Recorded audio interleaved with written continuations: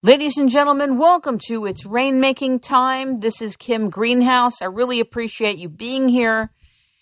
It gives me great pleasure to welcome our guest today, Annie Machon, the author, along with David Shaler, of Spies, Lies, and Whistleblowers. She is a former MI5 representative from Britain. We're here to talk about a number of subjects that are very serious, that need reflection, and are impacting us today that have to do with secrecy, security, surveillance, and what it means to be human, to gather in groups, to be in community, just navigating the day-to-day world in what is appearing like a slowly evolving police state, where there's constant wars on terror, wars on drugs, a whole terrorist culture that has people afraid and anxious and not feeling quite right. Since 9/11, we've had tremendous changes in our lives, both here in the United States and around the world. I've invited Annie Machon, a former MI5 agent and now whistleblower who is paid dearly for speaking truth to power and is dedicated to educating the public about what we need to be paying attention to today. Ladies and gentlemen, welcome Annie Machon to It's Rainmaking Time. Good afternoon. Good evening. Thank you very much for inviting me on. As a whistleblower, which is not really received well anymore, it's not protected anymore in the world, how is it, as a former MI5 agent, that you're still alive, talking about what you're talking about? Seriously, how do you think you're still alive? Why are you still alive? Sheer bloody-mindedness and lots of red wine, I think. Always works.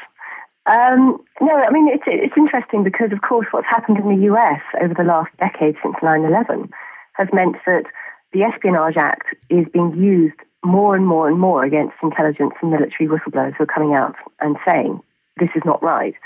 But actually, if you look at the old world, and particularly the UK, they have had these sort of laws in place for the last 100 years, virtually, where if you do blow the whistle on the intelligence agencies, you are always hung out to dry. You are always crushed. But I think actually why they don't tend to kill, why they tend to just try and trash people's reputations is because they don't want to create martyrs generally. And this is certainly something that when I was involved with whistleblowing with David Shaler, my former colleague in MI5 and partner, we certainly counted on the fact that they wouldn't go that far. They would shred someone's reputation in the media and they would destroy them that way, but they wouldn't do anything else. This was slightly sort of shifted, should we say, in perception when Dr. David Kelly was found dead in the woods after he blew the whistle on the fabrication of the case for war in Iraq way back in 2005, I think it was. So you can never tell what's going to happen, but usually they will use legal routes and crush someone's reputation if you are seen as a real threat to them. You were there for 6 years and then you left, but give us the timeline that you were at MI5. I was recruited in 1990. I started working in 1991 in January, and I left in 1996.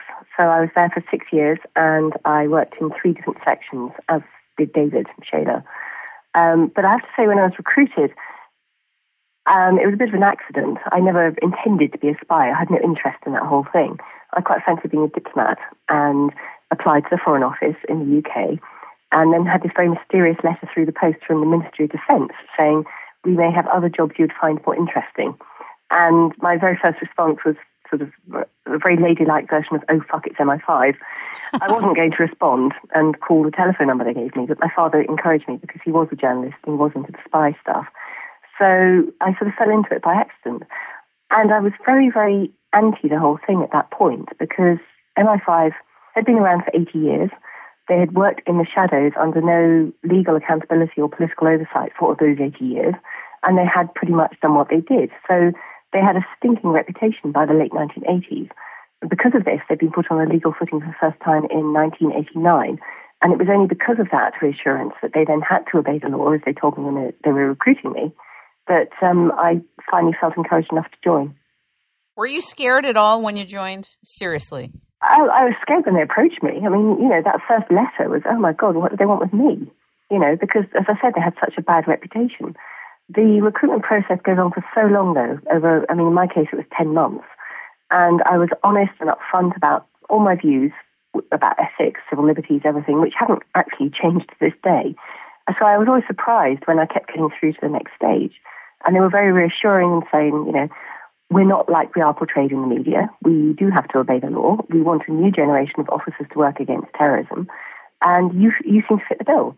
So, the job seemed right. Did you ever ask them, what is it you're looking for? I didn't at the time, but in my last year in MI5, I was trained up to be a recruiter of new officers because they were going on a big recruitment drive openly for the first time in their history. So I could see what they were after, and it was very much, for the officers at least, who have to run the operations, looking at people with judgment, integrity, intercommunication skills, the ability to influence people, good written skills as well. I mean, those sort of things. I think you would be a great diplomat, actually. I think it still holds. Yeah, but you know what? The bastards wouldn't have me. Not now. Yeah, you've touched on... The trouble is, once you've blown the whistle, you sort of trail a reputation, so no other organisation is ever going to employ you. It becomes very difficult. You're a very good speaker. I've heard many of your speeches and presentations, and your speaking skills in general are stellar. How does a whistleblower stay alive financially? With great difficulty. I mean, for the first few years, there is no way we would have been able to survive without the help of friends and family. You become unemployable. You're radioactive to other employers. I mean, the other thing that we could do was David certainly began to write articles, and he earned a very meager living that way. But it was really difficult, really touch and go. Don't you think that there should be trust funds around the world that take care of whistleblowers? Essentially, through calling, you give up life with peace, life with any modicum of security. The cost is enormous, don't you think? No, I totally agree. And, I've written about this before, that when you choose to step outside and blow the whistle, you're not just giving up your future career and becoming unemployable. You're potentially giving up, and certainly coming from the inside of intelligence, you are certainly giving up your entire social life. All your friends won't be allowed to talk to you in the future. You lose the means of earning a decent salary, so you'll probably have problems paying the mortgage or rent on your flat or wherever you're living. And potentially you're risking prison, getting a criminal record too. So it's a huge, huge step. And I think in the 1980s and 1990s, it was less well known. I think the concept of whistleblowing was less well known. Occasionally you get one big whistleblower coming out. But in the last decade, there have been so many problems and so many issues that so many people have been coming out that the governments are pushing back harder and harder to crack the nuts. The old image of using a sledgehammer to crack the walnut. And they're doing it more and more heavily. So yes, I think there is an awareness of the issues around being a whistleblower now. And that's precisely why we've seen organisations like WikiLeaks as well evolve. And it also means that there are now, across many continents, organisations that support the work of whistleblowers. I mean, I know that Sibel Edmonds, a very famous CIA whistleblower in the last decade, has set up a whistleblower association in the US.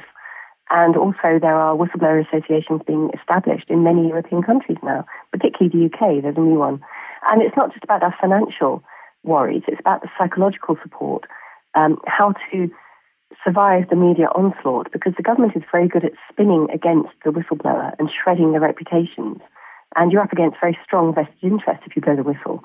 So it's all these different things. How do you survive the process, not just financially, but personally and with your own integrity and with your own sanity very often. Do you meditate? No, but I do enjoy yoga. Big silence. I would imagine it would be very, very challenging to be still when you're carrying knowledge, experience, and expertise like you are and have. In this navigation of the world, I'm sure it's very challenging to be still. Is it? It can be. I mean, certainly I've found that I have got into a situation where I always feel I need to be prepared in case something happens, which could be, in the old days, the knock on the door from the police, or my partner being arrested and snatched off the streets and suddenly having to deal with all sorts of stuff, or moving very regularly from home to home. Or it could just be that, I'm sitting at home thinking I'm going to have quite a lazy day, read a few articles, perhaps write something. And then suddenly I get a few requests for an interview, to go and do a TV interview or something. So you can never 100% switch off. It is very difficult, which is why, indeed, I do make time for things like yoga and Pilates, because it gives me time just to focus on myself and what I'm doing. It's a good start to the day. Is there really, in your experience, any protections anywhere in the world for whistleblowers? Is Iceland any type of protected place, do you think? It's very difficult. Iceland is certainly going through some interesting times, and it's not much reported in the Western media, as far as I've seen. But after the credit crunch in 2008, they were really shafted by a very corrupt cabal of bankers and politicians. So suddenly you have a situation where a whole country is being threatened by the international banking setup, basically saying you are in debt because of what 5 or 6 politicians and bankers did, and you will mortgage your entire futures to pay back that debt. So the Icelanders said, oh, no, we're not doing it. It wasn't our decision. This was a corruption issue. So they've told the banks and the Western politicians and the IMF and the World Bank and all the rest of it to piss off. And that's great. So they're now going through a whole rethink about what it means to be a democracy and rewriting a constitution and re-electing a government that is reflective of their needs and wishes as people. And a lot of the issues they're focusing on do exactly reflect this. So things like whistleblowing, things like corruption, things like internet openness and everything, and security. So it's a very interesting country to watch. And unfortunately, many people don't have the opportunity to because it's not covered by the Western media. How do you feel when you travel on planes? It depends where I'm going. During the height of the whistleblowing years, when I travelled, I was stopped a lot and questioned a lot. Less so now, which is quite reassuring. But yeah, there are still areas of the world I would have difficulty travelling to, or I wouldn't have a wish to go to. Do you miss England? Well, I go back quite regularly. That's not an issue. I had problems during the whistleblowing years, which was 15 to 12 years ago. But no, I mean, I go back very regularly. I'm going back this week, so. Do people ever say to you, if you were really an MI5 and you talk the way you talk, you would be stopped? And when you got to England and the fact that you're not stopped? Because how do you prove you were with MI5? You know what I'm saying? The reason I say that is not to be disrespectful, but that there are people out there that think like this. At the time, David and I were hunted across Europe and arrested and imprisoned and all that sort of thing. They don't tend to do that to people who are fantasists. I hear you. Talk a little bit about cognitive dissonance, because I've heard some of your talks where it seems to be a key into why certain things are perceived and happen. What is your take on cognitive dissonance and why it's important to know about it?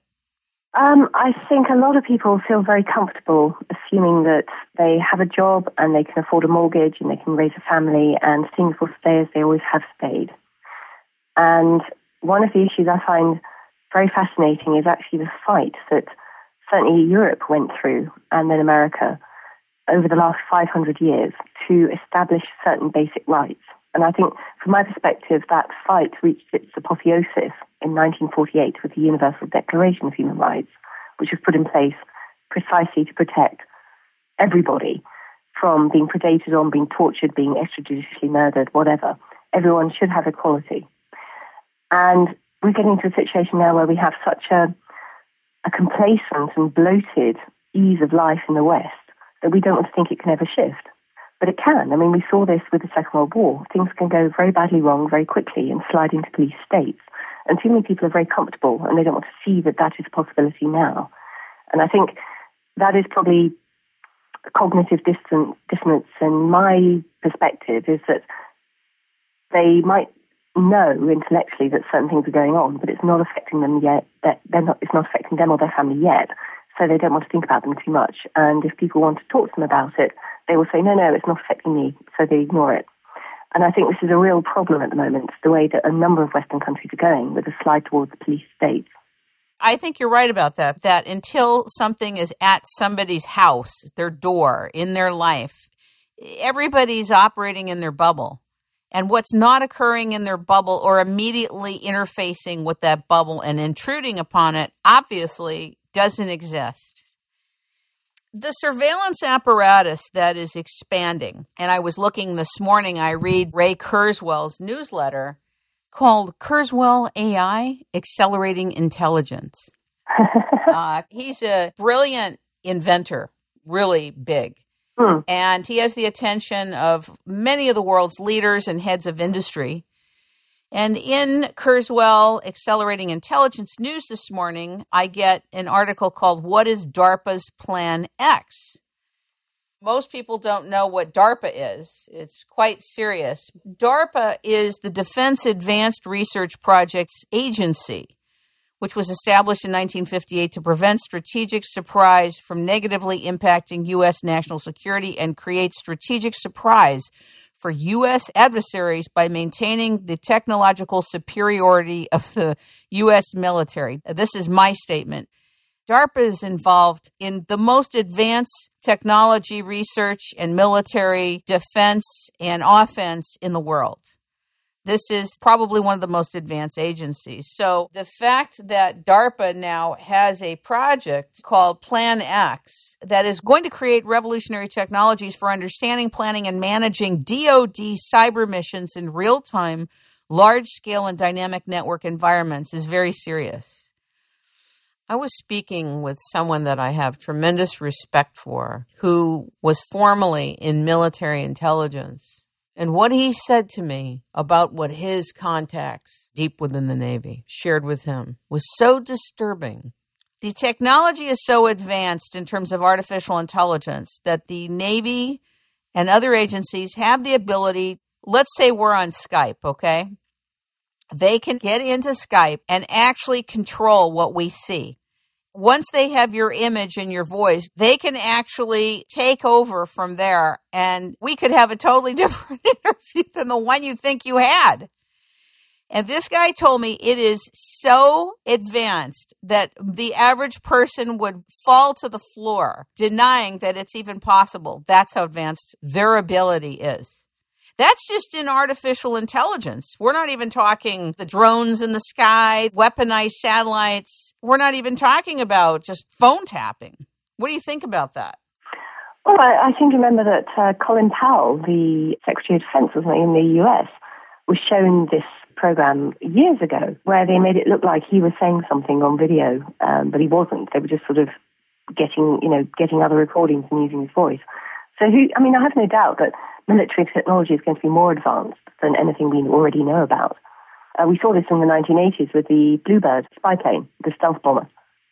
And nobody knew about it for a long time. It was speculated about, and it was only years later it came out. But no, in terms of artificial intelligence, the thing that fascinates me is the way that humans are so arrogant that they assume that any intelligence has to follow the path that their minds use.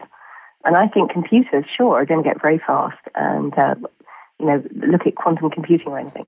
It might be a slightly different form of intelligence to what we know. But what worries me is they're now talking about artificial intelligence in drones, where you can have a drone that would be weaponized, that can then independently decide to liquidate a target, as they say, as in take out a wedding party in a village in Pakistan or something. And the ethical debate around that is, what level of control do we give to these drones, these artificial intelligences? And then, of course, the meta debate beyond that is, who's going to program in the ethical framework? Is it going to be the Pentagon? Because that's bloody scary. Exactly. I mean, this is why I'm wondering now in your current life as a public speaker and educator, which is how I view you now. Do you view yourself that way? More so, yeah. I always describe myself as a writer and speaker, I suppose. Yeah. Right. And also, of course, director of LEAP. Yes, and we'll talk about LEAP in just a moment. But do you think it's too far gone now, Annie, that humanity is being defiled on every level? The guy told me every email goes through a central station. There's not one email unless you encrypt your emails. Everything is read. Everything is surveilled. All phone conversations. There was a guy who did a deal with the Department of Defense. They are now installing lighting in America that has audio and video technology in it miniaturized. And looking at a repurposing of the lighting, like when you're walking down the street, just on the street. Who would do that? Yeah, I see it as a race. I've seen it for many years as a race between the grabbing of power, the grabbing of technology, and the grabbing of legal power to enforce that technology from the global elites, whatever you want to call them. There's a political elite. There's certainly a corporatist elite that finances that political elite. There's a race between what they're grabbing as a power grab and our pushback as citizens. We have a situation now where there are alternatives to the commercial big corporatist internet providers and services. We can go down the path of hacktivists and geeks looking at things like open source that protects our rights and our freedoms.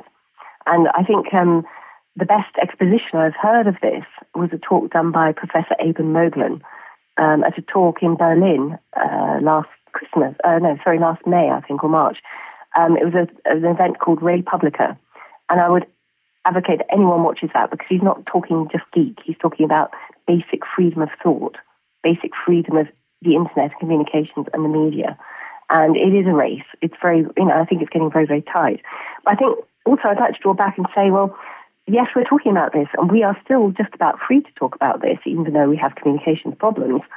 But in most of the rest of the world, either people don't have access to this degree of communication, or if they do, and they use it, they might get struck by a missile from a drone.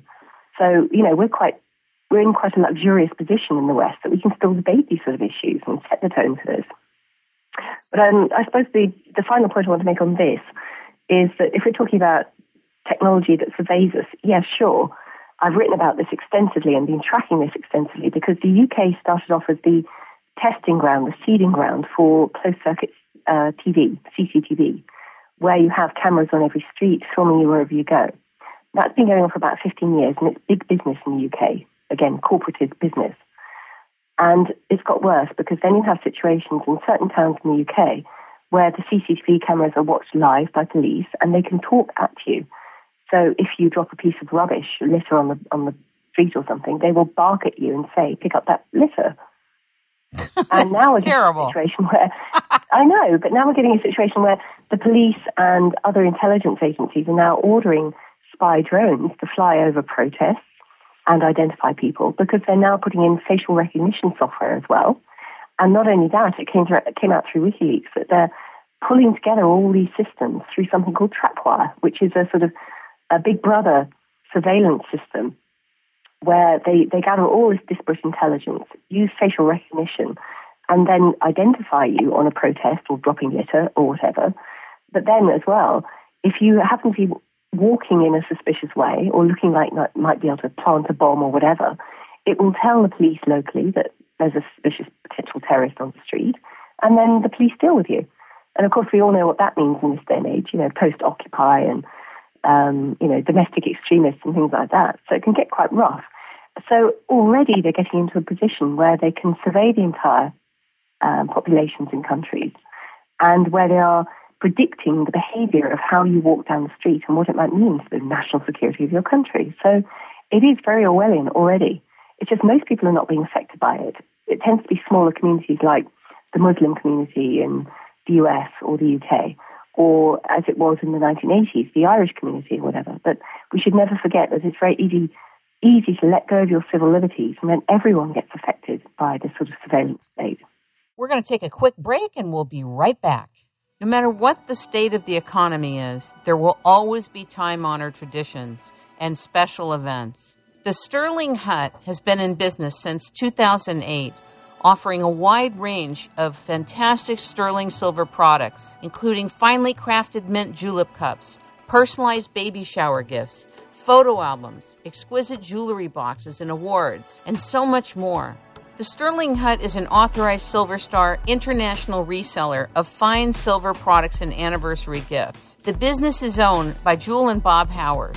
If you would be interested in buying someone a gift of pure sterling silver or sterling plated silver, you can call 1-888-819-1009. Get a 15% discount by going to the Sterling Hut. The Sterling, Sterling, Hut, HUT.com, and saying it's rainmaking time. They will honor a 15% discount for you. Beautiful sterling silver gifts for all of life's occasions. Manufactured in Italy and handcrafted by skilled artisans. They can also be engraved in sterling picture frames, oval and rectangular silver trays, champagne ice buckets, silver goblets, coffee and tea service, coffee pots, silver mugs, candelabras, and silver jewelry unrivaled in design and style. Go to the Sterling Hut at sterlinghut.com. And back to the show. Talk a little bit about the G branch. What is the G branch? That's just terminology within MI5. So you work in different sections and they use letters. It's all very James Bond. So G branch was international terrorism. And you spent how many years in that? I was just there for a year and a half. That was my final posting before David Shaler and I resigned to blow the whistle. So I was looking at international terrorism and producing briefings and things like that for government ministers. And he was running the Libyan section in MI5 at the time. Were you more administrative to that? Were you producing intelligence at a desk, or were you interviewing people? Give us a little feel for your day-to-day.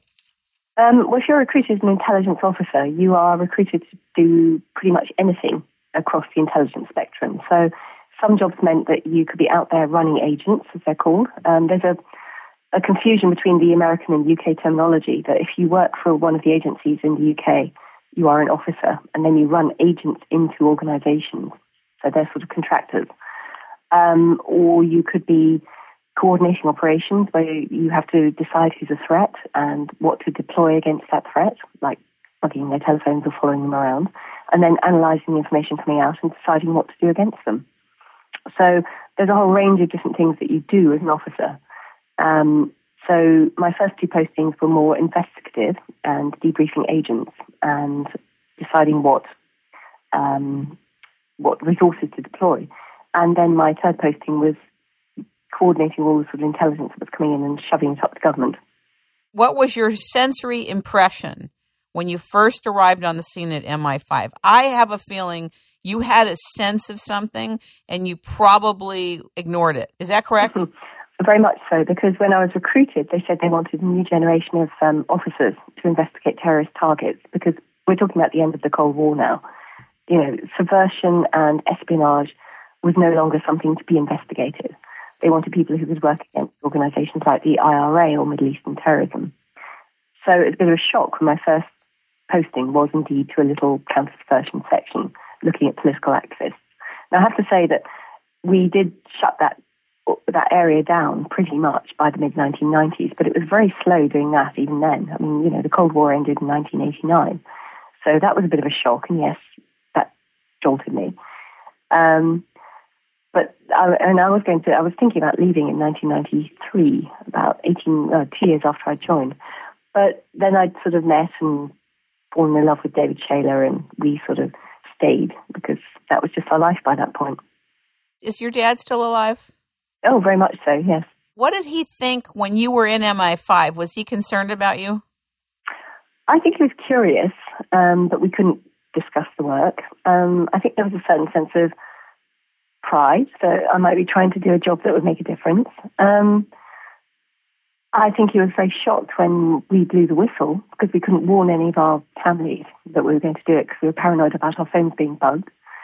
But I think once he realised why we were doing it and why it was so important to us, that he accepted and supported. He's been amazingly supportive over the years. Because, you know, parents, no matter how old their children are always worried about their children. Of course.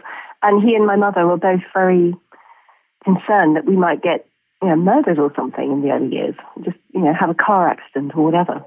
Yes, certainly. Everyone was very worried. Talk a little bit about Section 44, the Terrorism Act, and the Eavesdropping Act in the UK, please. Oh, Section 44, I think, has now been repealed because this was basically the stop and search on no suspicion of having committed a crime because you might potentially be a terrorist. And this targeted a lot of activists and things like that. And they could be arrested for then not actually working with the police and not handing over their identities. They could go to prison just for that. So that was a bit of a bad one. They've renamed it. I think it's Section 80 of some act now, which does the same thing, but, you know, it doesn't sound quite so bad. But no, there's a whole battery of laws in the UK which protect the police and protect the intelligence agencies and give them powers over the population. And it's quite interesting that the Americans have gone so far down that path of shredding the Constitution with the Patriot Act in the same way.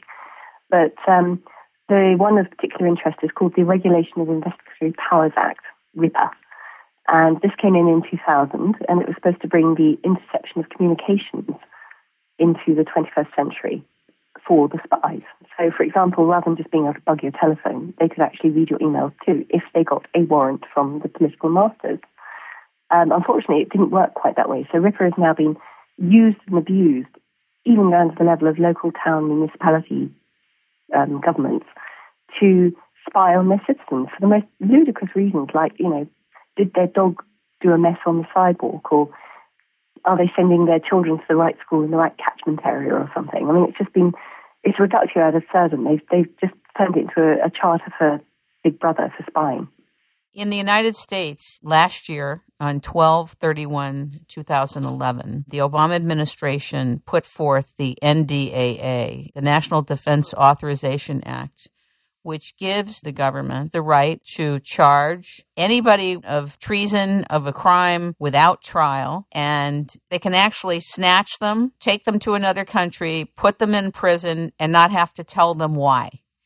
Now, it's very interesting because nowhere in the U.S. debates has one person been allowed to say to the current administration, and this is not a partisan comment, okay? Why did you put forth that type of draconian, horrible fascist law? Not one person is allowed to ask this president that question. That's how controlled our debates are. Yeah, it's disgusting. And also interesting was that in the run-up to Obama signing it at the end of last year, he kept saying publicly he did not agree with this position. He did not want to sign it, and then he still signed it. But I have to point out that this is a law, this type of law has been applied across the planet to every other nationality since 9/11, where so-called terrorist suspects can be extraordinarily rendered to black prisons abroad, where they can be murdered, and there will be no comeback. And I suppose the NDAA is just applying it to U.S. citizens within the U.S.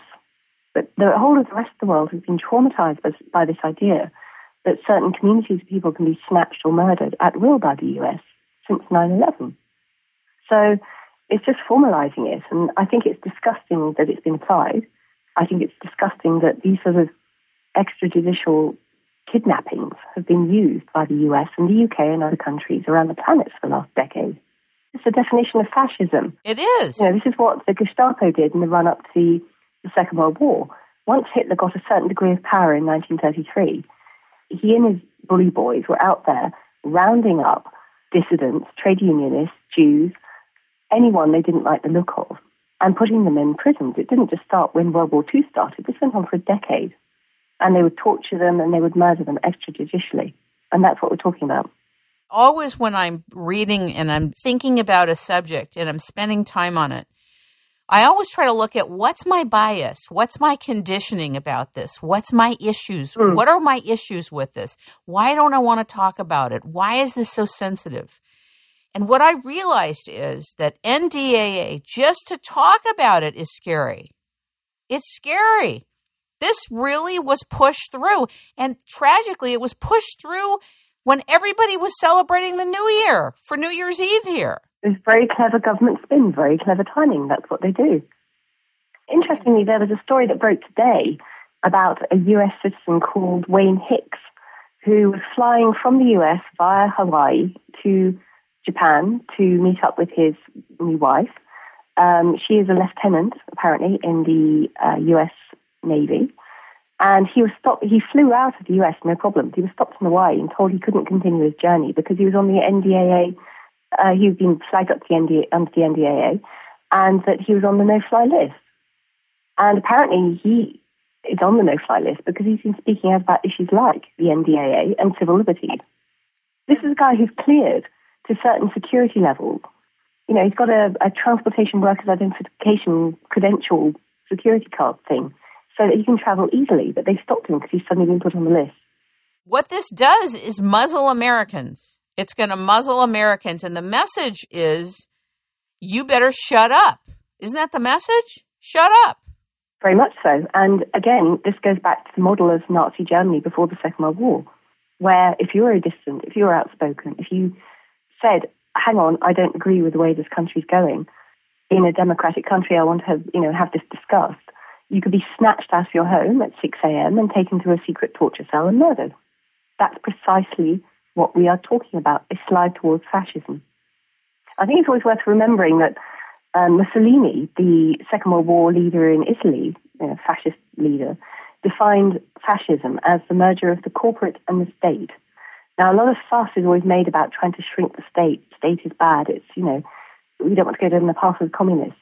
But what we're seeing is a corporate takeover of the state, not only in the US, but also the UK, where funders can put so much money into the campaigns of political candidates that they can actually effectively rig the elections through advertising, through the message they keep bombarding our minds with. There's a book called No Debate by George Farah. He did the research on this and found out that the Democratic Party and the Republican Party both get together and agree on the questions that are allowed to be asked to the candidates. They sign a 37-page contract with the sponsors. This is the Presidential Debate Commission. And I've always wondered, why is not one person allowed to ask anything that's really worth anything? Because the devil's always in the details, right? And yet we're all watching these debates like these are real debates. These are not real debates. There was a gentleman named Stephen Spoonamore. I don't know if you've heard of him in the U.S., but he used to put big ATM systems together and work on banks' electronics, and he can hack into anything, but he's a professional. He actually showed and demonstrated how once you make the elections electronic, there is no way to protect the vote anybody makes from an electronic machine. I think he was on something called the Velvet Revolution or whatever. They have videos online. He painstakingly goes through the whole process of once you have the intervention of electronic voting, you have the hijacking of whatever we consider to be democratic. It's over. Even foreign governments can alter what's in an electronic voting machine, that you cannot protect a vote and you cannot protect anything once you institute that. He's been at it 10 years, and I asked him to come on the show, and he said to me, I'm sorry, we lost. We lost. Sometimes you have to just say enough is enough. The American people are not interested. They do not want to take this seriously. I've done what I can. I spent years on this. I'm not doing any more interviews. I have to go on to something else because I can't take it anymore. Isn't that sad? It is incredibly sad and also incredibly natural. It's something I've seen time and time again, that the government can out-time us. There might be an issue that gets people fired up. It might gain traction. It might go on for up to a decade. But the governments are there immutable. Not just the politicians, not really them, but the bureaucracy behind them who make their careers out of this for 40 years. They know that they can time out the most activist groups. So to be effective, you have to hit fast and you have to hit smart.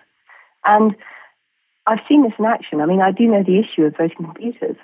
I know one of my friends made a wonderful film a few years ago called Hacking Democracy, which focuses in part on Cynthia McKinney, Congresswoman Cynthia McKinney from Atlanta, looking at precisely that, how you flip voting computers, how you can manipulate them. And I have other friends in Europe who have won very good, very sharp campaigns to ban voting computers because they are utterly undemocratic. They are utterly hackable and flippable. And they just completely erode the notion of a democratic vote. Even the notion of a democratic vote is sort of, with the PR that goes on before the election, all that sort of thing can be difficult, but they just subvert the notion. So you might vote one way, the machine will change your vote, and that happens. So it is very sad, and I think people just need to be aware that, yes, there is this big governmental machine, corporatist machine, globalized machine, that can time us out. They have more money, they have more people, they have more energy, and they have more time than we as activists do. But once you accept that, it can be quite liberating because you think, okay, if that's how it works, and that's how it has worked in the past, let's think strategically about what we can make as a difference to win short, sharp things now. And it can work. It does work. So please don't, give up hope about fighting for certain issues, or, don't let anyone give up hope for fighting for certain issues. They can still be won. I think that's great that you say that. And I want to go back to our discussion of fascism. It's the one thing I haven't wanted to talk about, I have to tell you, because it's scary. It's a scary thing to bring up the term fascism because it's a part of what's going on. It's just that it's imperceptible to people that are in their day-to-day bubble. And so when you start talking about it and referring to it, that's how you get pegged as a conspiracy theorist, as a strident activist. It's like it's a bad thing to be an activist. You know Anita Roddick? Do you remember her, the founder of The Body Shop? I do. Yeah, absolutely. She was an incredible woman. And, you remind me of her. She was a big activist for peace, for justice, for the good treatment of animals and people around the world and cultures. And I'm surprised she wasn't on a UK list, even though the Queen gave her a, what do you call it when the Queen gives you a title, like I think Sir Richard Branson, he's been knighted, and she had a similar type of thing where like it's a blessing from the Queen. But she was a big activist prior to her passing. She was amazing. And I mean, there are still lots of people out there like that doing this sort of stuff, But it is a difficult word to use, fascism, particularly in Europe. I mean, I left the UK a few years ago because I got sick of what I could see as the slide away from basic freedoms. All these laws are in place now that could, if you get a bad prime minister, could just turn it overnight into a fascist state. There are all the laws in place. They're just not being applied to most of the people there. And I moved from the UK to Germany because I thought it would be safer, because they've already been through their fascist, phase. They know it. They've learnt the lessons. They have got a rock-solid constitution now to protect them from that slide. And it's so sad that most people don't see what's going on. And particularly in the UK and the US, they seem to be sort of joined at the hip in some strange dance of death almost, when it comes to this sort of taking away of historic freedoms, hard-won rights, and people are just giving them away because they're too complacent. When did the cameras start being put into Britain? Do you know? I seem to remember some of them were up before I went on the run after whistleblowing, so that must have been the mid-90s. And they became a really big thing. So by the time I moved back to the UK in 2000, there were a lot around already on the London streets. And it's become a really big business ever since. So they reckon there is one camera for every 12 people in the UK now. And those are public cameras. Don't forget all the private CCTV cameras on parking lots and things like that. So there's a lot of them. They estimate that you cannot walk around London on your daily business getting from home to work without being photographed at least 500 times a day. Oh, my God. And they're also putting them in schools, not just, on the corridors and things. They put them in the toilets. They put them in the changing rooms of schools. It's really creepy. Don't people talk about this in Britain? I mean, what's the buzz about it? Are people talking about it? People do, and some of the media does, but nothing changes. I mean, we had an election in 2010, and no government was elected, so we ended up with some coalition. And both of the parties involved in that coalition, both the Conservatives and the Liberal Democrats, made noises before the election that they would roll back the surveillance state, but they haven't at all. And this just goes to show it doesn't matter who you vote for. If you've got a first past the post, two-horse race, the government always gets in, and their backers call the shots afterwards. How do you find Germany? Describe it to us in your experience.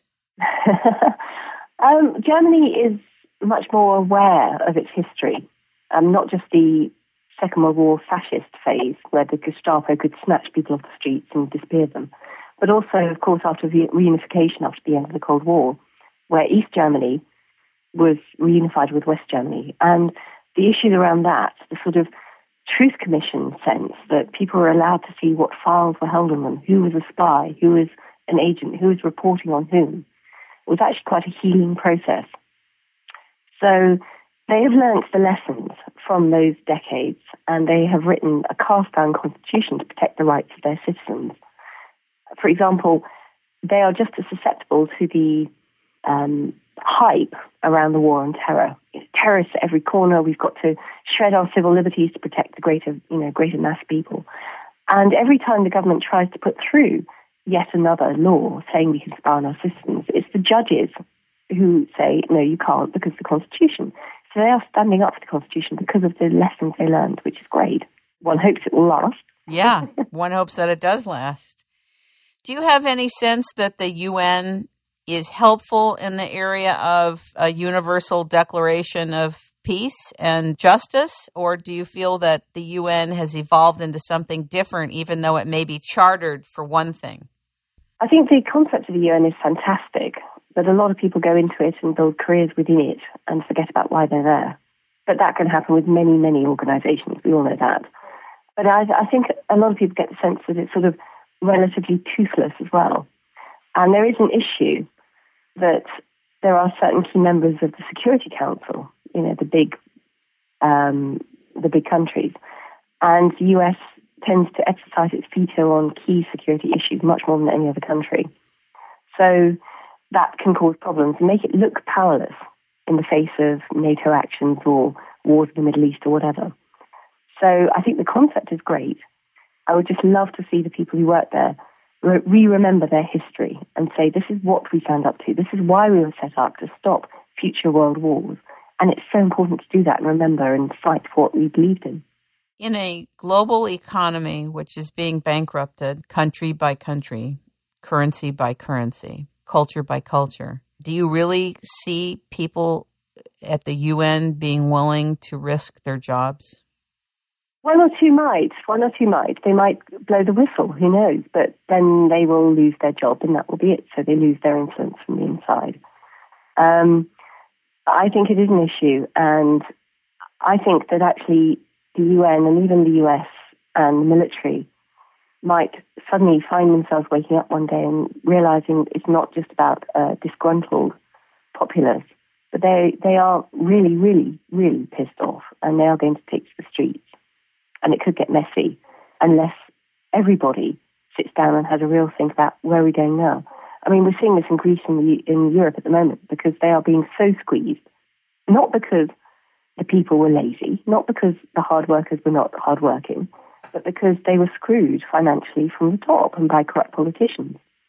That's how they got taken into the EU originally. That's how they got taken into the Eurozone originally.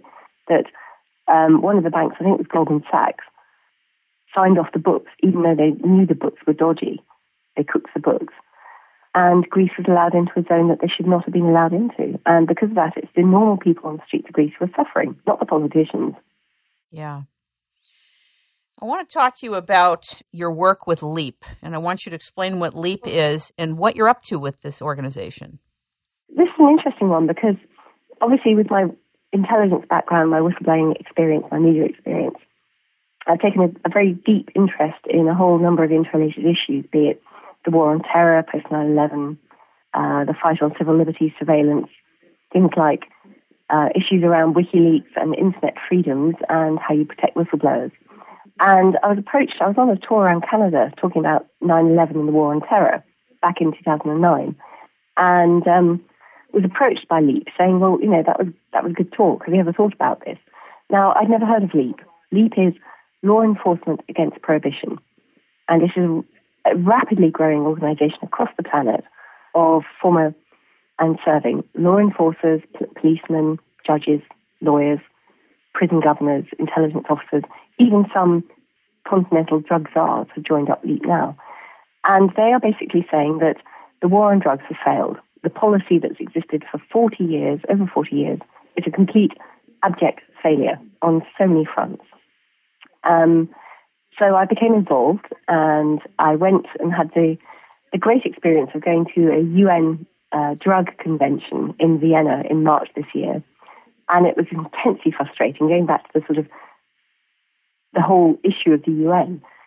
They are very powerless, but very powerful at the same time. So they impose these conventions on the whole world, which they then say, you know, they have to exist and every country has to adhere to them, which are completely contradictory to the idea of health and safety, protection of the whole populace across countries across the world. So we've got this terrible situation now where you have a war on drugs, which has caused more organized crime, which has caused militarization of the police, which has caused corruption in the police, which has caused huge damage health-wise and societally around the planet. And it's still being peddled as the best way of fighting, the issue of drugs. So people from LEAP are law professionals. They're using that professional experience to say, we know it's not working. We know it's not working for this, that, and the other reason. And that's why I joined up and now I'm involved. And I'm trying to set up LEAP in Europe at the moment. In any particular area, first or second, or where would LEAP be? Well, LEAP was set up 10 years ago, and it has grown exponentially since then. It has over 80,000 supporters worldwide. It has a presence in 119 countries. And we have speakers all across Europe. The trouble is it hasn't been terribly well coordinated to date because we didn't have the presence here to date. But certainly across America, there are speakers everywhere. They get regular slots. They do media interviews. They are just saying, look, I'm a former undercover narcotics policeman, and I had to deal with this, and I know it's damaging my community. Or they're saying, I'm a lawyer. I could see how much harm is being done by these laws. I'm a judge. I could see why, people should not be sent to prison for having what is essentially a health issue, which is an addiction issue. And then, of course, you look at certain countries, particularly in Central and Latin America, which are the sort of narco states, where militarization means that, for example, in Mexico, 62,000 people have lost their lives in the last 6 years because of the drug wars. And these are not 62,000 people who are involved in pushing drugs. These are just collateral damage, as they say. And 20,000 people have been disappeared. People who might just have had their heads chopped off with a chainsaw and buried in an unmarked grave, and their families mourn them. It's disgusting. And the overlap between the drug war and the terror war, the war on terror, is marked because, for example, many, many states that are now blossoming with Islamic extremist terrorist groups are also the big drug-producing states in the world. Afghanistan is the most notable. So, for example, in the 1990s, it was a big producer of opium. When the Taliban took power, it reduced, and now it's been liberated by the West. Opium production has now doubled. The acreage has doubled since the war to liberate Afghanistan. So a lot of money flows between terrorists and organised crime and governments and organisations. In fact, one interesting quote was from the chief UN drug guy, Antonio Maria Costa, in 2009. And he was looking at the credit crunch in 2008. And he said the only reason that international banks retained any form of liquidity after that credit crunch was because of the dirty money laundered through the drug trade. And that says it all, that even the banking sector is completely dependent, like an addict, on the international illegal drug trade. Wow, that's really big. Very big, and it's very nasty. And the overlap between the stripping away of our civil liberties, both because of the war on terror post 9/11 and the war on drugs, is very, very, very noticeable, particularly in the US when, they've been smashing in doors, sneaking and peeking in people's houses and all that sort of thing. That started under the war on drugs, not the war on terror. It's just accelerated since the war on terror. So they're very, very overlapped.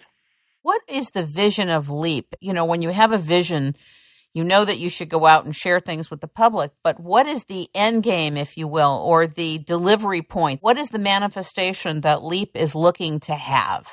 What are the goals? Well, our position is that the war on drugs and prohibition has failed, and organised crime has grown exponentially since the war on drugs started. So why, if this trade is growing, why do we allow it still to be in the hands of the criminals? Why not say, legalize, end the war on prohibition, legalize the drug trade. Yes, drugs are dangerous. We do not condone the use of drugs. But if it's legalized and controlled by governments, then it can be regulated and we can protect people more. And that's the situation that if prohibition ended, if we could regulate and tax the drug trade, there will still be some people who might have harm issues around it. A bit like people who smoke cigarettes or people who drink alcohol or whatever. But most people won't suddenly start taking drugs if they're legalized. So the position of LEAP is very much, let's be adults about this and let's just end a law that says that you can't do something to your own body. It's a victimless crime. And then let's tax and regulate it. It's a paradigm shift in thinking, though, isn't it? Well, it is, and we've had so many decades now of this sort of screaming headlines about, drug junkies, out there committing crimes and all that sort of thing. All the statistics show that crime reduces. I mean, I'm in Europe. There are a number of European countries that have already decriminalized drugs. They haven't legalized them, they've decriminalized them, which takes away the prosecution and penalization of people who have a dependency on drugs. So they are treated as health issues, and they are given treatment, and they are helped. And that's great. And it also saves so much money from enforcement and judicial processing and imprisoning that the money that is spared can be put into harm reduction programs. And it's worked very well in places like Portugal, in the Netherlands, in Switzerland, in Germany. It's spreading across Europe. It's just the American system seems to be so draconian about it. And also the Americans have great sway within the UN, and then they keep enforcing this law. But it's not just Europe. I mean, Latin America as well is also rethinking its approach to drug prohibition because they can see the damage and violence that's caused in their countries by the illegal drug trade. So the issue would be cut out the profit motive from organized crime. Just say, this is bad. Why on earth? This is one of the biggest business models in the planet is the drug trade. Take away the profit motive from the organized crime cartels, give it to government, let them tax it, let them then treat the people who develop problems. It's a no-brainer, really. We're going to take a quick break, and we'll be right back. Hi, everybody. I just want to take a minute or two and share with you that we really appreciate you listening and sharing with your friends and loved ones and colleagues. And if you like the show, show it. Write something really cool and really nice on It's Rainmaking Time at iTunes. We have our own store there. And like our Facebook page. If you haven't signed up for the newsletter, feel free to do that. We send a bi-monthly newsletter out. And if you like it, share it with all your friends. Another thing we wanted to share with you is that somebody stepped in and started to do transcriptions for us. We have some transcriptions already done. If you would be interested, please drop us a line. We will be posting the transcriptions that are ready for sale. That's another way to assist the show. And for those of you who are in a position to donate $10 a month or $20 a month or more, please do so. Action speaks louder than words. We appreciate you, and thanks again for listening to It's Rainmaking Time. And back to the show. I was told by one of the people that I interviewed, who's a pilot for the CIA, that the drug trade, for example, in Afghanistan with the poppies and everything, actually pays for the black budgets. And that's why it's not ever going to go away, because the black budgets happen under the nose. They don't have to go through congressional oversight or get approval from the Congress. So the drug trade is essential for black budget projects, and that includes technology, that includes the military, it includes all these different agencies of trillions of dollars of work. What do you think of that? I don't know the specifics of that, but certainly from my experience, I do know that certain terrorist organizations get some of their fundraising through organized crime and drug trafficking. No doubt about that. I mean, we saw this in Northern Ireland during the Civil War.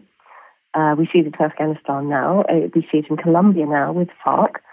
And certain whole states in Africa have been turned into narco states for transporting drugs to Europe over the last 5-6 years. So there's no doubt about it. The black economy is huge. And it is not just black, it's also grey. So it gets washed through the banking sector. And the banking sector survives because of this. So there are a lot of vested interest in not seeing the end of the drug prohibition. Wasn't the Netherlands the model for not criminalizing drug users? Am I using the right word, not criminalizing? You made a distinction between two different areas, and I want you to repeat that. It was really, really good. What were the two pieces? There's a distinction between the word decriminalization and legalization. In Europe, we have a more progressive view towards the issue of illegal drugs. That a number of countries have decriminalized the use of illegal drugs, which means that the people who use them are not treated as criminals. They are not prosecuted, convicted, and imprisoned if they develop a problem around ingesting drugs. The problem is, of course, that even in the Netherlands, for example, where famously they have coffee shops where you can go in and you can buy a bit of weed and have a smoke, the supply of those coffee shops, the drug trade, is still illegal, which means that the power and the finance still is in the hands of violent criminals, international drug cartels. So what LEAP is looking at, because of our experience as law enforcers, as prosecutors, as judges, as intelligence investigators, is the idea that if you decapitate the profit motive from the organized crime by legalization, then you protect society much more. Not just decriminalization, which means that you are helping the people who might develop drug dependencies or not penalizing them for smoking a bit of weed. You get to a situation where the whole thing is legalized and the whole thing is then very much controlled, very much regulated, and protects society better. And once you take the profit motive out of the very violent drug cartel situation we have now, we also protect our societies much better because you get rid of street violence, gang violence, militarization in some countries. So it's a whole level, but there is a difference between the two. That's a really critical difference. What do you say, and what does LEAP say to the people that are thinking if you decriminalize it and it becomes regulated and more available, that means more people can have access to it, that would equate to more people using it and then potentiating more drug-addicted people. Do you see how that outflow could manifest as well? I've seen the arguments in the press. I mean, all I would say is point to what happened in the US with alcohol prohibition in the 1920s. As soon as you send it underground, it becomes sexy and cool, more people do it, and then you give all the money to violent organized crime. Every study we've had in Europe, we have countries here who already have decriminalized, where people can take drugs without being penalized for doing so, has shown that actually drug use goes down, that violent crime goes down, that property crime goes down because people are not stealing to fund a habit, which is illegal. And also even drug tourism goes down. So we have three notable countries. One is the Netherlands, very famous because you're allowed to go there, go to a coffee shop, choose what you want to smoke it on the premises, and then go home. And the per capita usage amongst youngsters in the Netherlands is half the per capita usage in the US. How would you get reliable stats for that, like what you just said? It's half there than it is for the US? Well, indeed. I mean, it's very difficult, isn't it? Because you go to youngsters and say, well, you take drugs, no. But the point is, in the Netherlands, people don't care about saying that because it's okay to do it. So they're probably more honest than they are in the US. That's true. I can see that. There will be penalization. So probably fewer say that they are smoking a bit of pot or something. And also we have seen in Portugal is probably the most interesting example because in 2000, they decriminalized all drug use, not just cannabis, but everything. And there was a lot of debate about would this increase drug use, would this increase drug tourism, would this increase crime? And actually what they've seen across the board is everything has been reduced. And one of the reasons they see it is society has accepted that if someone gets a dependency on any form of drug, be it tobacco, alcohol, cannabis, cocaine, whatever, you get a situation where it's seen as a health issue rather than something a bit countercultural and cool.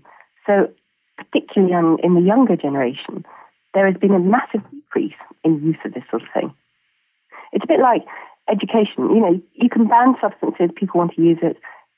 You can re-educate people about substances, they don't want to use it. It's a bit like cigarettes, Right. Over the last 2 decades, it's been recategorized, it's a bit naff, it's smelly, it's bad for your health. Education, and it's stopped people using this stuff. That's very true.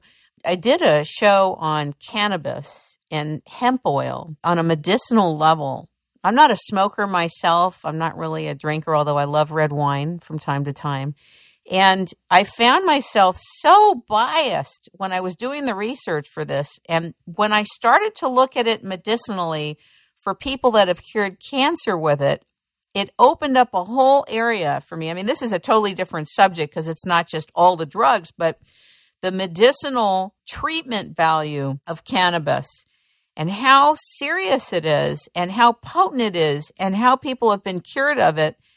And then I looked at the FDA and I looked at the pharmaceutical giants and how they've been trying to get patents on this and how long they've known it's curative. 35 years.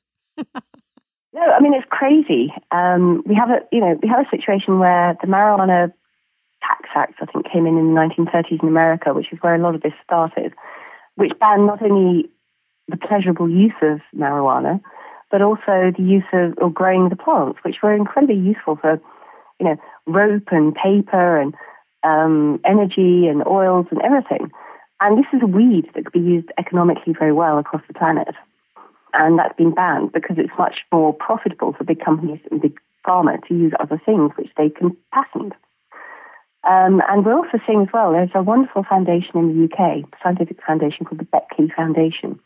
And I would urge everyone to have a look at the website. And they are researching what are currently illegal drugs, things like MDMA, ecstasy, or magic mushroom, psilocybin, and looking at the therapeutic uses they could be put to if they were legalized. So they're not saying we want rampant drug use, recreational drug use. They're saying these are chemicals that could actually potentially help people medically, and we can't use them yet because they're banned.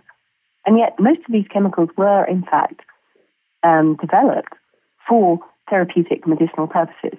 The trouble is they can't be patented yet because they're out of patents. They've been around for too long. So the pharmaceutical companies aren't particularly interested in them. Exactly. When I learned about how serious cannabis is for the treatment of cancer and how many people have been cured by making it into hemp oil, I interviewed Rick Simpson, and it's called Cannabis Medicine and Miracle Cure. And I had to deal with the same kind of bias in myself that said, oh, they just all want to get high, right?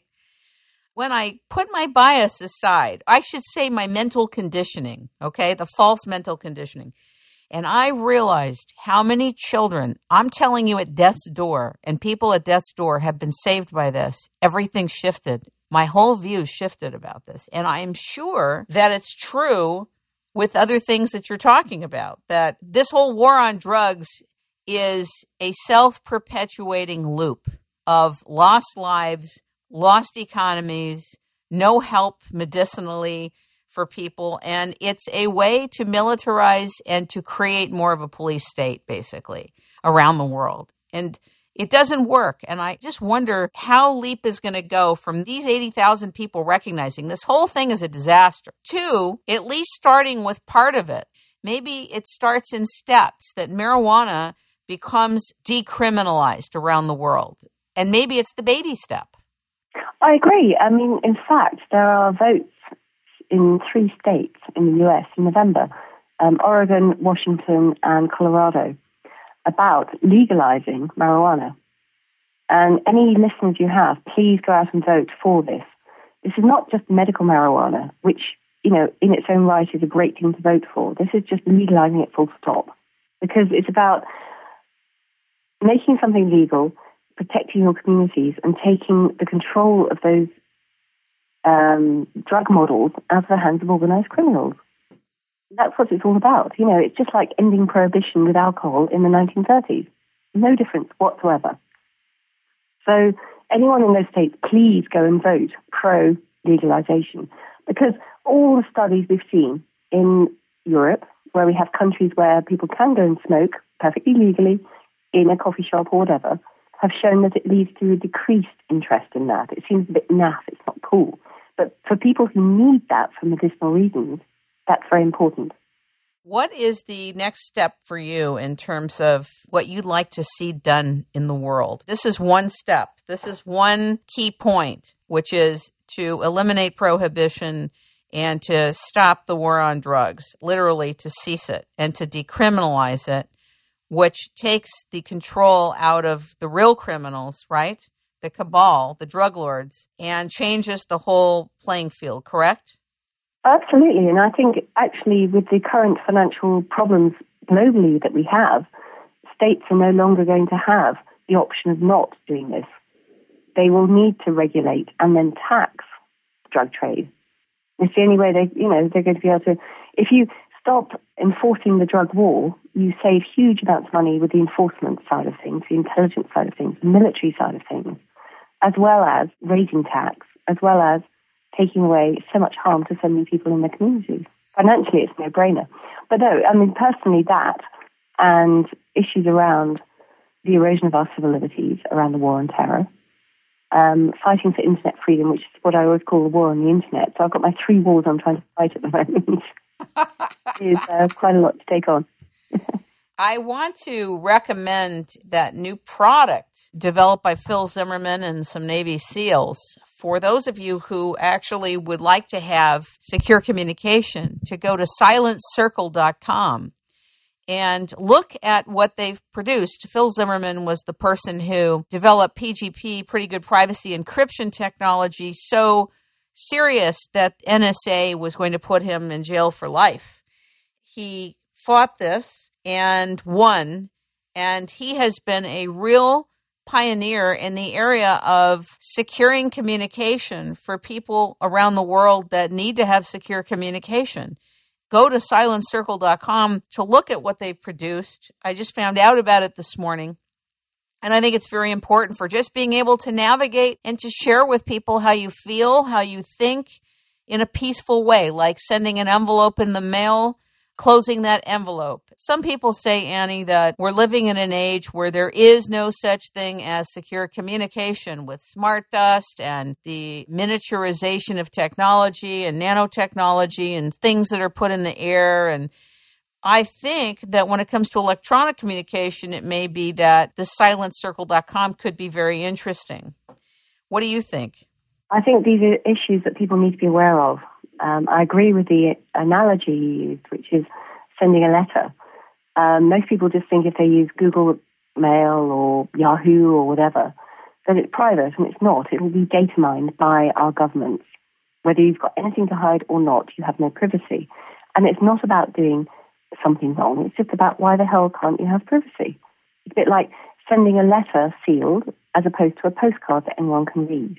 And that's exactly what we need to enforce, because we can't rely on our governments and our corporations to do that now. So the other thing I would recommend is a movement that's taking off around the world at the moment called Crypto Party. And this is a bunch of hacktivists, not evil hackers, hacktivists who are politically motivated to do good. They've set up this thing called Crypto Party, and they are spreading globally. And you can just go along to your local hackerspace and learn the basics of how to protect yourself to ensure you have privacy. Just because it's your privacy, it's your life. You know what's interesting, too? The fact that we have to go through this just to have privacy. Not even secrecy, just to be able to have a private conversation. And one of the things that really ticked me off is that the founder of Facebook went on the record, and I'm paraphrasing, I'm not saying exactly as he said it, but in essence he was saying, if you need to have privacy, you need to have secrecy. Everything should be open. Everything should be transparent. I have a major issue with this. I have a major issue with the fact that they data mine everything you write on Facebook, the fact that they change the terms of service every other day practically.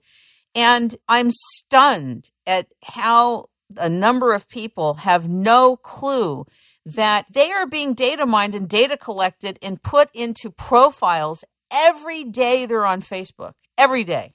Well, I have to say, don't use Facebook. I mean, if you have to, and I do have a profile, but just so people can find me, don't use it to put your personal life out there.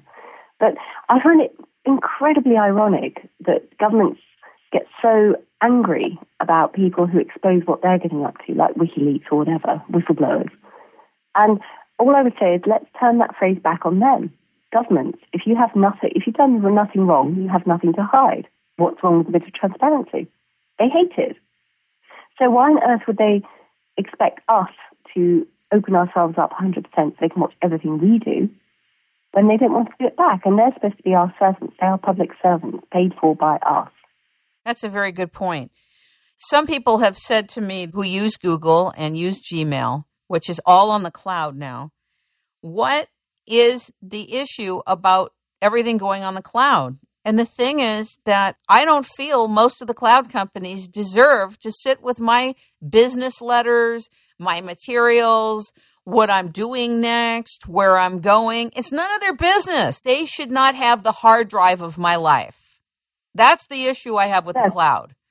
Well, the other issue, of course, is look what happened to Kim.com in New Zealand. He's the guy who ran Mega Upload.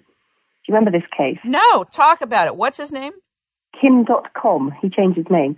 He's a German who moved to New Zealand. He ran something called Mega Upload, which became one of these Dropbox-type services where people could put their stuff on a cloud, and some people then used it as a way of sharing links to films and things in breaking the copyright. The point is, the company didn't necessarily know that because they were offering a service where you could park stuff. And in January, he, in New Zealand, was spied on. He was arrested in this big SWAT team type raid. His family was terrified. His pregnant wife was terrified. He was arrested, imprisoned. And now it's all emerged over the last few months that he was spied on illegally in New Zealand by the US for copyright infringement. And he's now suing the pants off the US and various other organizations in New Zealand. But the point is that his website, Mega Upload, might have had some links to copyright material that it shouldn't have had, but he would not know, like Google would not know, or YouTube would not know. But he got persecuted for it. But actually, crucially, a lot of businesses parked their information on the Mega Upload cloud, and that all got taken down too. So many people, millions of people around the planet lost their business stuff, their private stuff, because the FBI decided to go for this company illegally under New Zealand law. So it's a sort of projection of American power using copyright laws is a real problem and is really resented across the planet. It's very instructive. I just got a new computer, and I cannot tell you how many times I'm asked to pump things to the cloud. It is ridiculous. I mean, it's unbelievable. It's like you're assaulted constantly to get your information and what you're doing on their cloud. I'm not saying the cloud can't be used for different type of things if you're storing media files that people are hearing or downloading or listening to and other things like that. But for your business communication and what you're doing and your strategic plans and what's dear to your heart, my big concern is that all the computer companies are going to get rid of hard drives. That's my concern. What do you think of that? Well, I think the other major concern is that under current US law, they are claiming hegemony over any US standard domain name, be it .com, .org, .net, .info. So even if you live anywhere else in the world but use a .com or a .info or something like that, if the US decides you might be a threat to them in some way, business-wise, copyright-wise, distant-wise, activist-wise, whatever, they can close down your website. They can eradicate your info.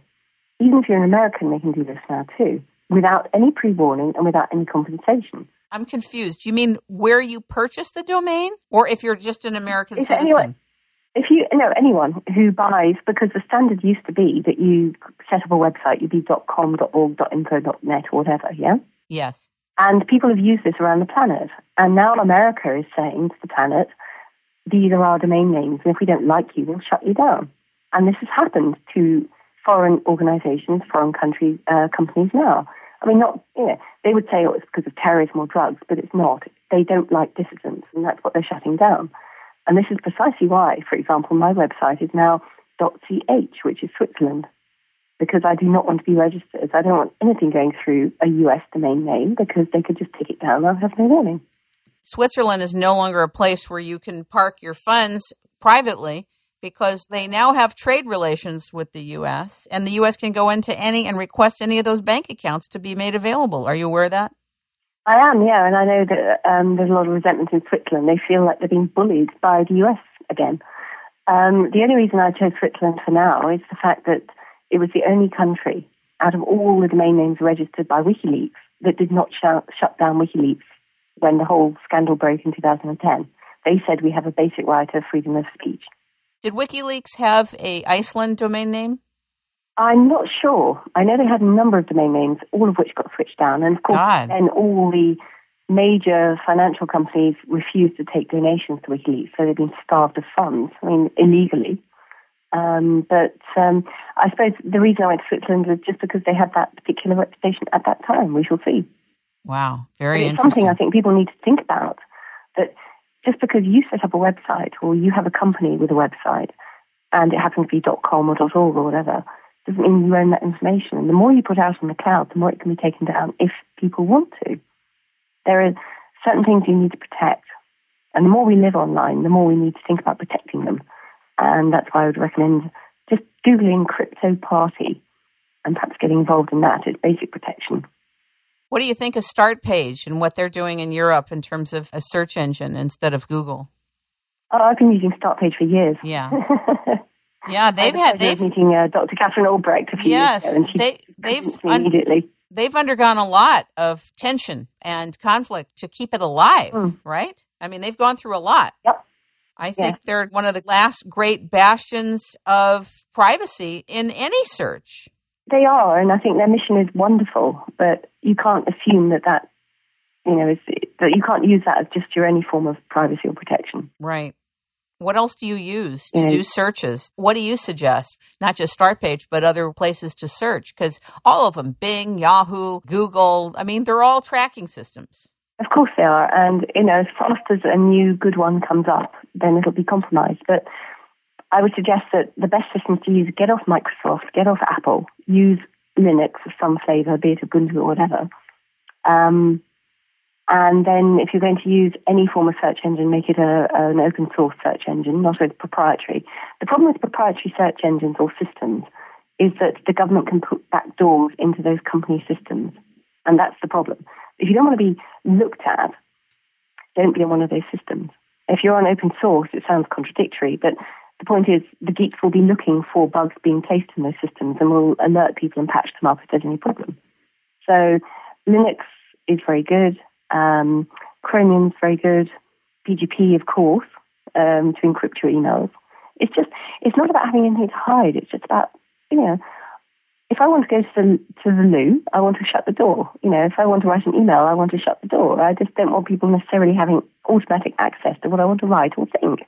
Yeah, we have to be very vigilant. And maybe 98% of the public will not be vigilant and will not care because their answer is, I have nothing to hide.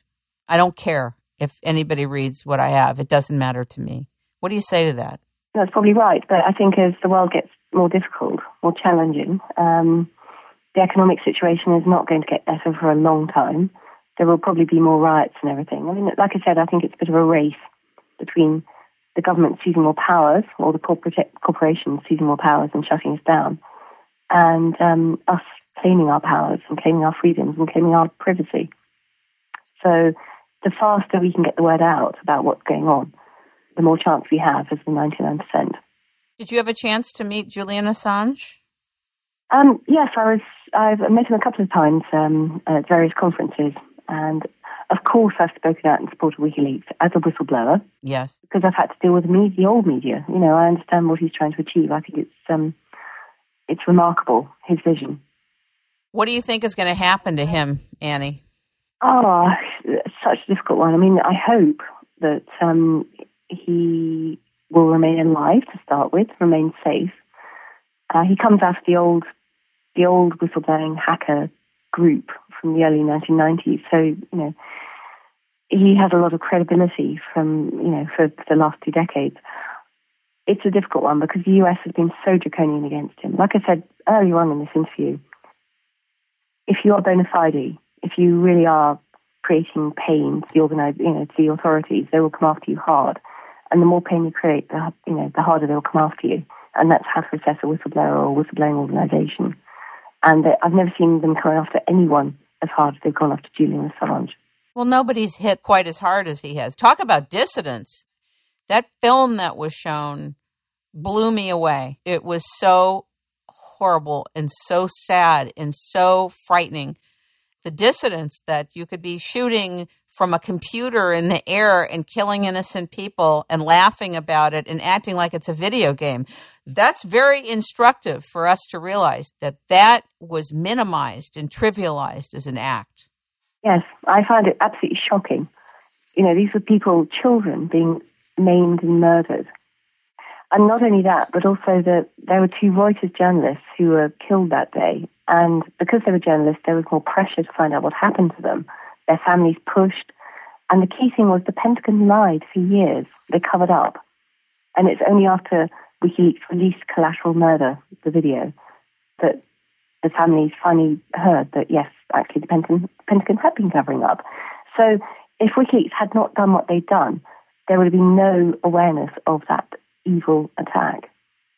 And, WikiLeaks is just a publisher. It's putting out stuff. They receive information, they disseminate it. How's the difference? What's the difference between that and newspapers?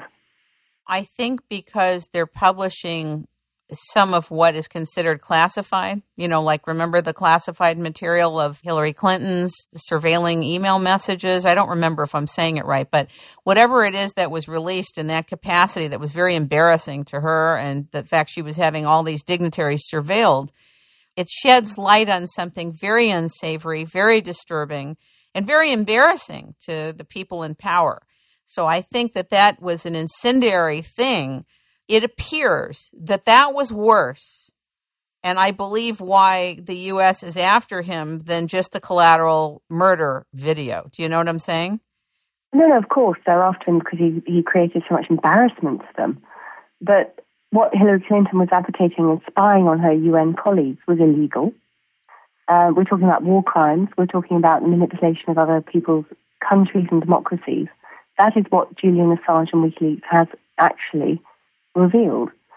Now, of course, people hate that within the organizations in the US. That's why, precisely, they have a secret grand jury convened, trying to find any reason, whatever reason, to prosecute him under the Espionage Act. And that's also why they've tortured Bradley Manning, Private Bradley Manning, who is allegedly one of his sources, who submitted something to WikiLeaks years ago.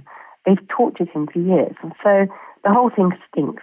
But it's all about covering up the embarrassment. It's all about not allowing people to know what their governments are really doing. And I think the parallel is very clear that the New York Times and the Guardian newspaper in the UK published exactly the same stuff. And they are not being prosecuted in the same way that Julian Assange is. They publish the same stuff. They are publishers, so is WikiLeaks. What is the difference? The difference is that WikiLeaks set up an apparatus that functions at a higher, speedier level than any newspaper in the world can do. And through technology, the way that he set it up is it's unstoppable, pretty much. Well, it's a new model, absolutely. And I think that's one of the reasons why some of the old media have turned against him, because they can see the threat to their business model. Do you think he'll ever get out of London? We'll just have to wait and see. I mean, the case with Sweden is bogus, but, nobody's going to back down in the near future. But the facts are out there already. I can't see that there's a case. It's just been hyped up and hopped up by the whole media thing because it's politically dictated that that's what they should do. You had said something in actually a couple of your interviews at some point. I watched the one that you did in Canada, and one of the things you said is do your own research to people. Don't believe everything you hear. Go on your path and do your own fact-checking and get involved. And I really like that you didn't even ask people to believe what you're saying, that you told them to go do their own research. I think that's very noble. Is there anything else you'd like to share with us? I don't know if it's noble. I just think that's the obvious thing to suggest. I mean, we're all sentient human beings. We have access to a multiplicity of information that none of our ancestors ever had access to. So how could we ever suppose that anyone else could dictate to us? I mean, we have this information. Let's go and make up our own minds. But also read from many multiple sources, not just take one line, because the one line might be peddled by certain organizations or interests. That's all I was saying, really. Do your own research. You're very brave, Annie Machon. It's so important. You're very brave. Well, thank you. It's true. Where are you speaking next? Where can people listen to you speak? I am doing a talk at Oxford University next week. That's my next speaking engagement. International relations. I'm not sure if it's going to be online. We shall see. And I've done a couple of interviews over the last couple of days, one for the BBC and one for Russia Today, so they should be online too. Thank you so much for joining us. Ladies and gentlemen, we have been talking with, learning from, and listening to Annie Machon, former intelligence officer for MI5, the UK security service, who resigned in 1996 to blow the whistle on the spies' incompetence and crimes. You can find out more about her work and her speaking engagements and background at anniemachon.ch, A-N-N-I-E, Machon, M-A-C-H-O-N.ch. And I really want to thank you so much for making yourself available. God bless you, Annie. Well, thank you very much, Kim. It's been a pleasure.